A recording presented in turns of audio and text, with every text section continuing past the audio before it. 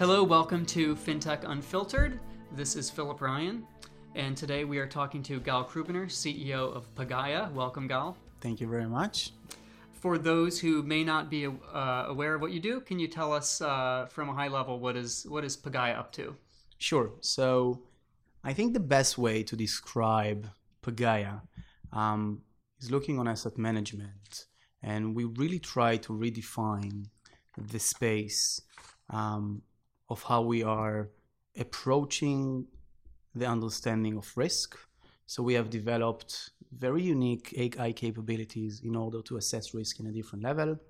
We're focusing on fixed income only because we feel that computers got into stocks, like I guess in the early 90s, and it's already overdone there. But no one really took the question of how fixed income is being priced and tried to run it through very sophisticated models. So we are trying to take, I would say, the era of regression and giving it a new way of looking at that, and that's really the more sophisticated AI and deep learning type of algorithms. And so who are you doing this on behalf of? Who are your customers? So one of the very interesting things that we did very early on, and I think that's what I called as the pure fintech, is that we never sold technology to any financial institutions because we figured that for them to embrace technology is just not easy. Therefore, we went to offer them a financial instrument. So therefore, our product is a financial investment, and the clients are anywhere from pension funds, insurance companies, banks that are trying to find better ways of investing. And funny enough, we have managed in a rather short time, I guess only a year from when we've got established, to get these guys onboarded. Now, usually you can imagine that to sell a technology to that type of giants could take you 2-3 years, right? Very long sales cycle in fintech, notoriously long. Correct. So we try to approach the way of let's ask the question of what they use to consume. What is the regular way for them to buy products? And we change our proposition into the very easy and fast way for them to so-called buy it.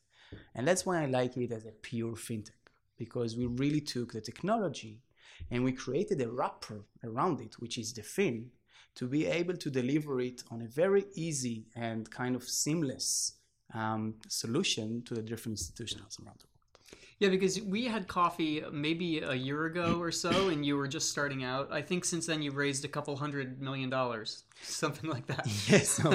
So yes, that's correct. A lot happened since. So I think today we're managing something around $350 million.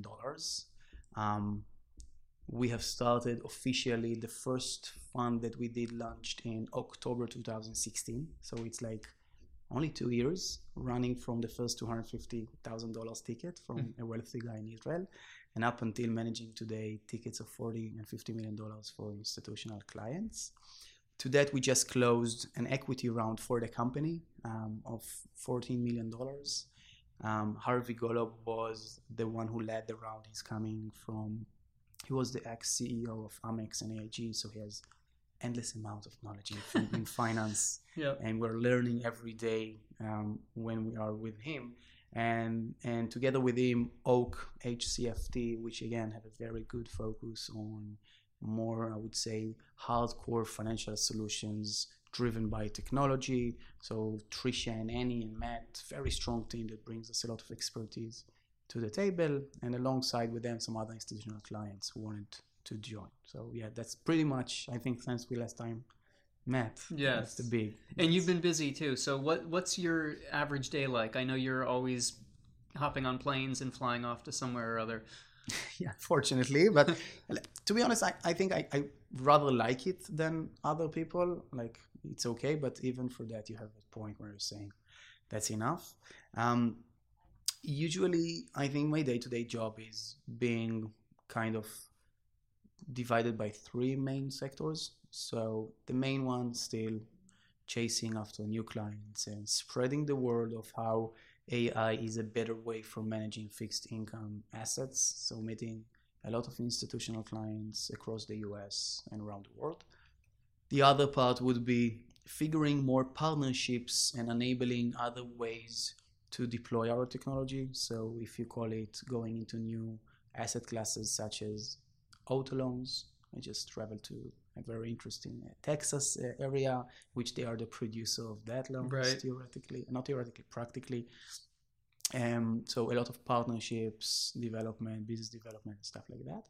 And the third pillar is managing what we have. So we have already a lot of clients, a lot of funds, a lot of activity, almost 40 employees. So the third part, 2 offices, New York, Israel. So the third pillar, I would say, is managing the internal stuff and making sure everything, there is something about asset management which is very on the spot. So you need to make sure you're doing the right thing, not just once a year, but every day. So I think that's the third and most, I would call it specific. Right.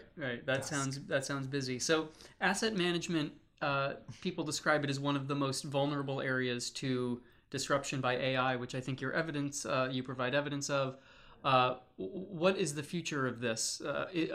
Do humans have a role in this at all? So it's a great question, and I think that we can observe other type of changes that happen with AI and understand where it's leading us to. Anywhere from what I said before, equities trading, which the employees, so to speak, moved from traders, portfolio managers, and other fundamental analysis to computer science programmers, to physicians and mathematicians and some other things. So I think will be a shift of the type of employees in that industry. And you can see the same in driverless cars. So back in the days, it was all about drivers, right? Today, it's more about how we develop the computer who will do it alone. So I think the same type of change we're gonna see in asset management. And interestingly enough, on the credit side, the same type of employees or people that worked there 40 years ago are the same ones today. Mm. And I think that... Have their jobs changed significantly? No. Almost nothing has changed. They're still looking on balance sheets and on income statements and stuff like that. It's amazing. It's amazing. And you think about an equity trader, like if you will ask a Wall Street guy, how many equity traders he knew in the 90s and how many know now? The answer is almost 0 today, right? Now, how many portfolio managers or traders in fixed income around the world? Still a bunch of them. These type of areas are very valuable because they are still 40 years behind other places. And the solutions are coming, you think, that are going to disrupt this? The big disruption that managed to move that in the past, and maybe will do that in the future, is when the type of, I would call it marketplaces for trading, is becoming electronically traded.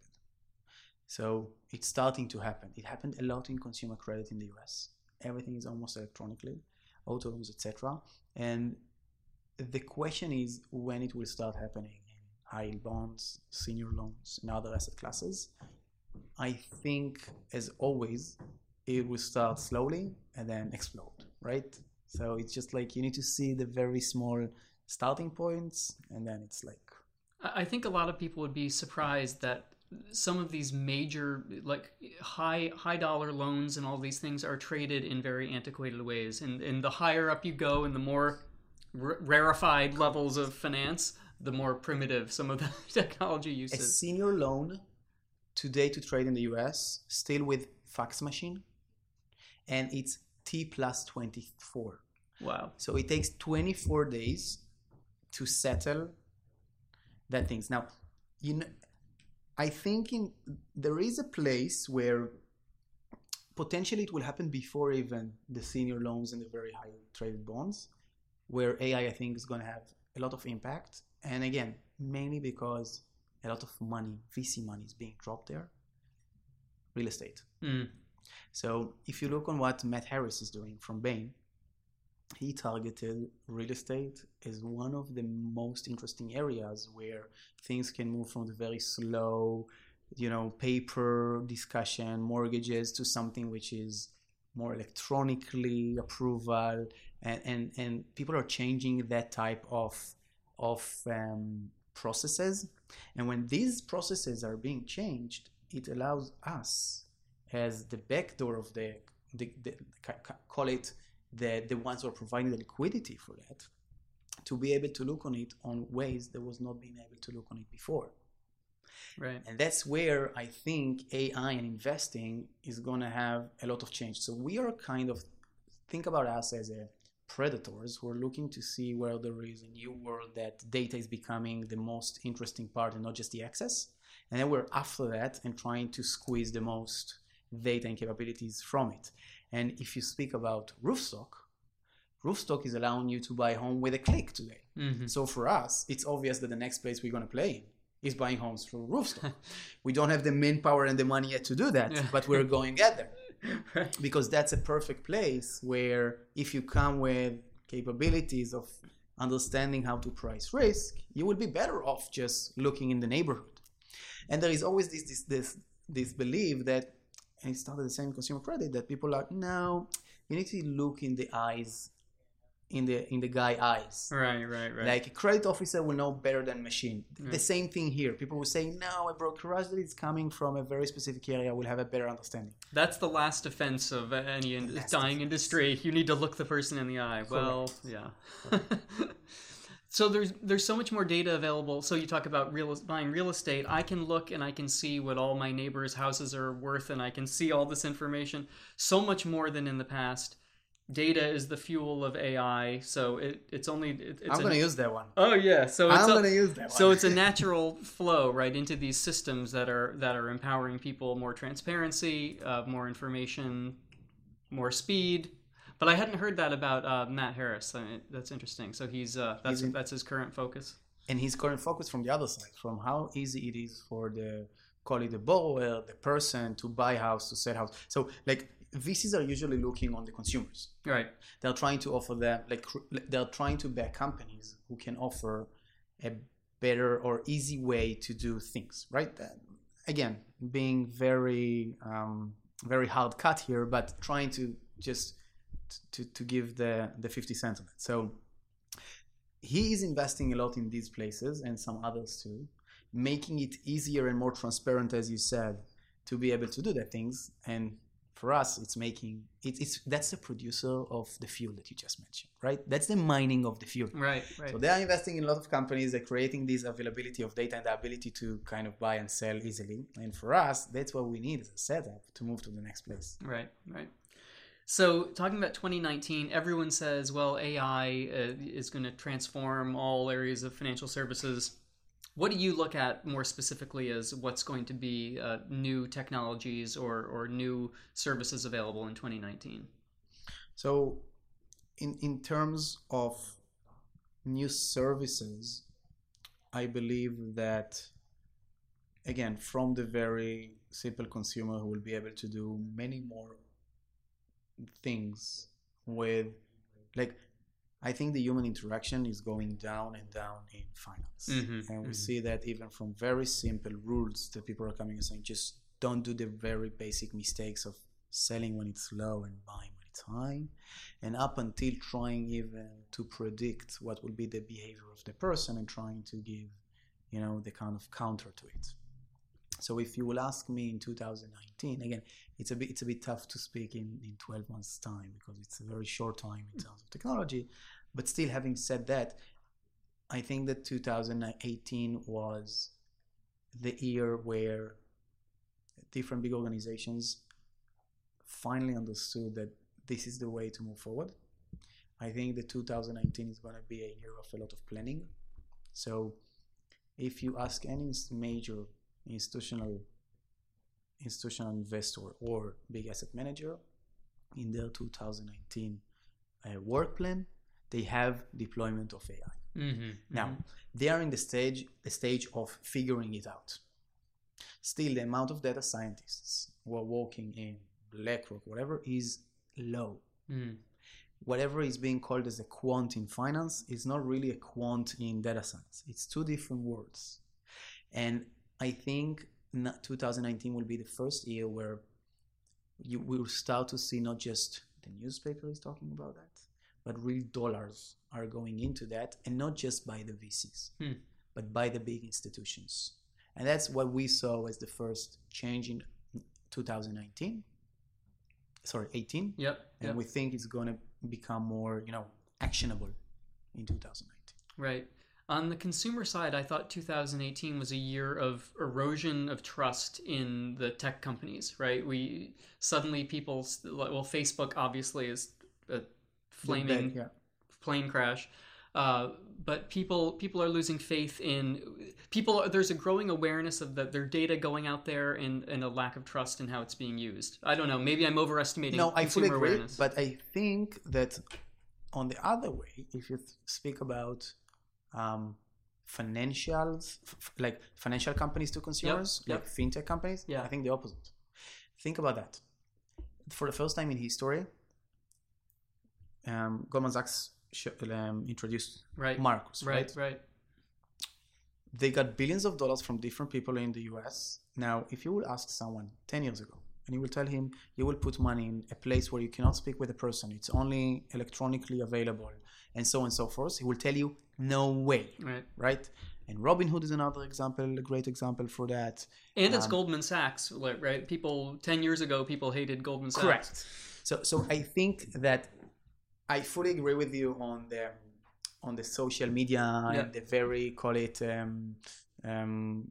more data-driven kind of companies for that things. But in pure finance, I think the opposite. I think people start to believe that, yes, maybe computer can do better than the people. Like, in our age, people don't want to speak with the banker. We don't want to speak with the banker, right? So I think like the understanding that you can have a trust not just between people, but between people and machines is starting to be created in finance more than everywhere. That's a really interesting observation. I always quote this guy, Gene Pranger, who was one of the pioneers of video banking. So he created this service where you could choose any means of interacting with your banker. He said 99% of people choose text when it comes down to it. Crazy. Everyone loves to text. So what about these crazy markets? How do you make sense of what's going on every day? I'm scared to look at the Dow Jones every day. So disclaimer here, I'm super happy. So I'm biased. And I will explain a bit why. When everything is so nice and you can just, whatever smart or so-called stupid money, it's just putting it in S&P and creating 8% a year. Gently rising. That's good for the dumb money. There is a big question of why you need anyone in finance management, right? In asset management. Now, this is a great reminder for me that there is much more into finance than just buying a passive ETF in S&P 500, right? Or buying all the, you cannot imagine how many good friends I had in Israel who were working in the tech scene who was like, I'm super bullish about Facebook, Netflix, etc. I'm going to buy all of them and just wait. And now they see minus 40. They're just selling because they're so feared, right? Right.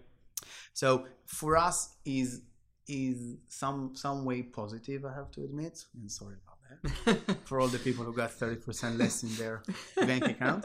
Having said that, I would say that I think more than AI and the solutions to that is starting to look on more niche markets. Mm-hmm. So I think the very, call it easy rallies of stocks, longer duration, liquidity premium, and the very basic ways of investor to get more of his money was done in the last 5 years.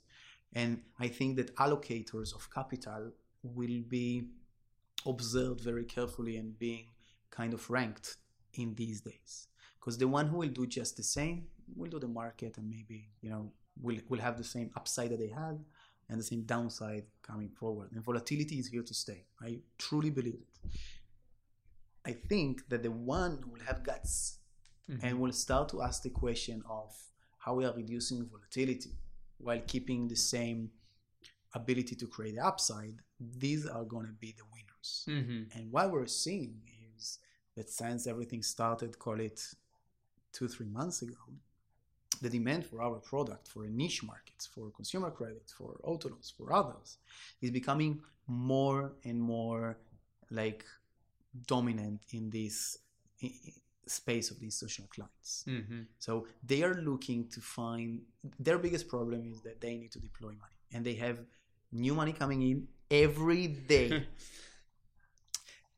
And the one who are taking the approach of let's try to find new places to put the money where we believe it's not super correlated to the very overall markets, I think the one who's going to be the winners. Right. So is AI better able to handle volatile markets than Correct. humans? I think that, again, the ability of getting disconnected from the fears, I think the emotional part. Right. I think that sometimes we have biases in, sometimes even you think something is very extraordinary, and then you're asking, okay, how much standard deviation it is, which is the very basic way of asking how random is that, or how unique it is. Mm-hmm. And you will be surprised that the human mind is considered everything much more kind of extreme than what it is actually is. Right. So I think we're creatures who are set up to like what we saw yesterday and to believe it and to hope it will be the same as tomorrow. And if anything's changing a bit, we think the world is gone. The world is not gone. Everything is fine. I think computers are better at that than human beings. Last question. What do you see about the future for cryptocurrency?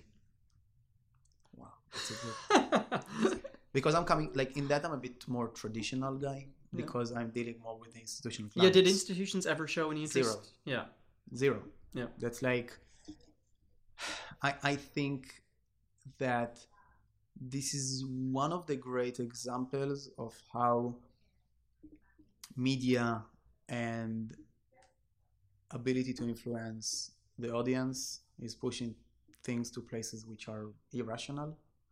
I think, and again, now everyone says it, so it's not that unique, but I said it even before, that a crypto as a technology could still exist as a currency. It's bigger than that. It's countries, it's central banks. It's like people think that money is a driver of a buy and sell of a cup of coffee.